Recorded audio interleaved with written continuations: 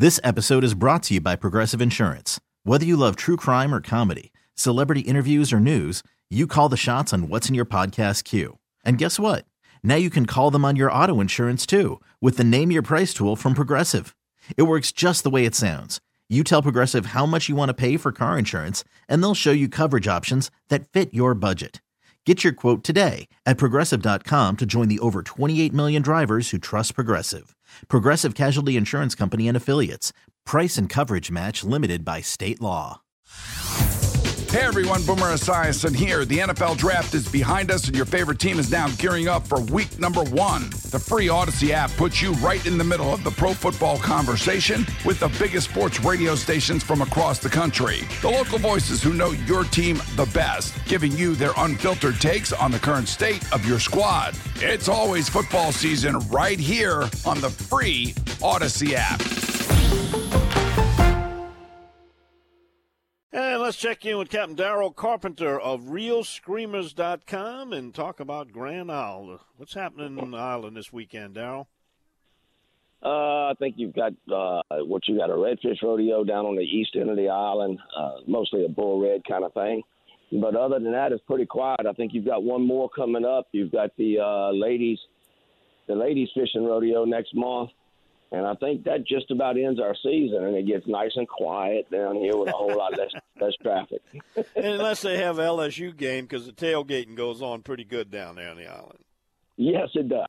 But, I mean, other than that, Don, we've been talking the last couple of weeks about how, I was under the impression that these fish were starting to stage and getting ready to start migrating in. And I think we kind of proved that this week. We went from everything from easy limits to struggling, depending on what Mother Nature gives us. Yesterday was kind of brutal. But, if you got to, it's not every spot right now. But as long as you kind of mill around a little bit, you look for somewhere that's got decently clean water, because all of a sudden we got a rush of muddy water in this week.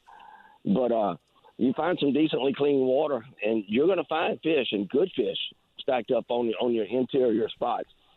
Like I said, we got lucky sometimes during the week, and we laid down on one spot. And just to give you an example, I can credit a limit of speckled trout to one particular spot that I was fishing, one reef I was fishing. But we had to do it twice. We hit it in the morning. It was pretty good. Started dying off. I mean, we just picked through the fish, and we had to move. I mean, it was time to move. Well, we moved and milled around, and we didn't find anything to brag about. So about 2 hours later, we ended up back on that reef, and boom, within 45 minutes, we finished out our limit. Was there a tide change in between that time you left? No, sir. That was on that day that we had. The 2 tide days. So we had a maximum of 4 inches of tide movement. Right. Wasn't nothing. So. Right. There was absolutely no tide movement. However, this particular reef I'm talking about, it is right outside of the mouth of a canal.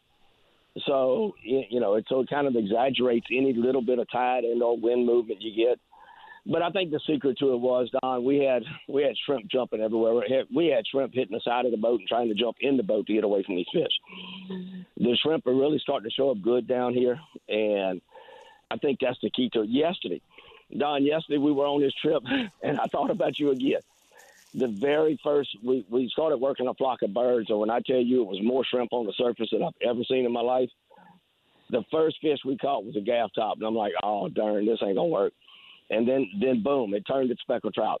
And while we're in the middle of catching these speckled trout, I'm looking at these swirls under these birds, and I'm like, wait a second, what is that? And next thing you know, head, shoulders, everything is out the water, and he's chasing on the surface. We had a bunch of daggum slot reds mixed in with the trout underneath these birds chasing these shrimp. That's how thick the shrimp were. So, it's all starting to happen. All the cards are starting to come together. And, for the next couple of months until we get those major cold fronts, it's going to be a fun time in the Grand Isle waters. What about the white trout? Are you getting that invasion? Frankie D just texted me, said it's all the way across the Gulf Coast from Mississippi to Grand Isle, and Robbie was talking about so many of them down there. Is it on down there for the white trout? Don, I'm sitting there waiting on customers, and when you're really eating up with it. I've been doing this several days a week. and I'm sitting there waiting on customers, and I'm under the light, and I'm sitting there catching white trout off my dock. We need to change. I think we need to change the name of that from white trout to tailgate trout, because you can catch all you want. There's no size limit, and if you bring them right there and fry them up, maybe it's not as good a fish for frying in salt water as a good white trout. The only problem, the ones I'm referring to aren't much bigger than the French fries. Yeah, well, we eat that too, Oh yeah. But no, to answer your question, the white trout are everywhere. Yeah, good deal. Hi, what you hearing on the snapper? I'm hearing they've been coming and going. I mean, I'm hearing some days they're tough to catch, some days they struggle trying to find them, other days they're catching them, really good. What I am hearing is apparently the mangroves did well this year, because even now this late in the season, they're catching really decent catches of mangroves in close. You're not having to go, when they get hammered real hard, a lot of times you got to go out deeper and deeper and deeper just to get away from the pressure. Yeah. But they're catching mangroves still right in close. Are you tempted to go back to do a little offshore fishing? Don, I'm tempted. I'm tempted if I could pick my days. Yeah, I mean, do I miss it? Yes. But I'd have to pick my days. But the other thing is, Don, and I know I don't want to bust anybody's bubble, but I did that on one engine for a while when I first started. And I'm one of them that got stuck out there because one engine crapped out on me. Yeah. I'm not going back out there in a single-engine boat. Ain't happening. You might have three. Three might be even better. Daryl, we got to wrap it up. Thanks for the report. 225-937-6288, and give them that website. RealScreamers.com, or they can find me on Don's site at Don the Outdoors Guide. All right, you and the customers have a great day, and we'll talk next week. Thank you, sir. Bye-bye.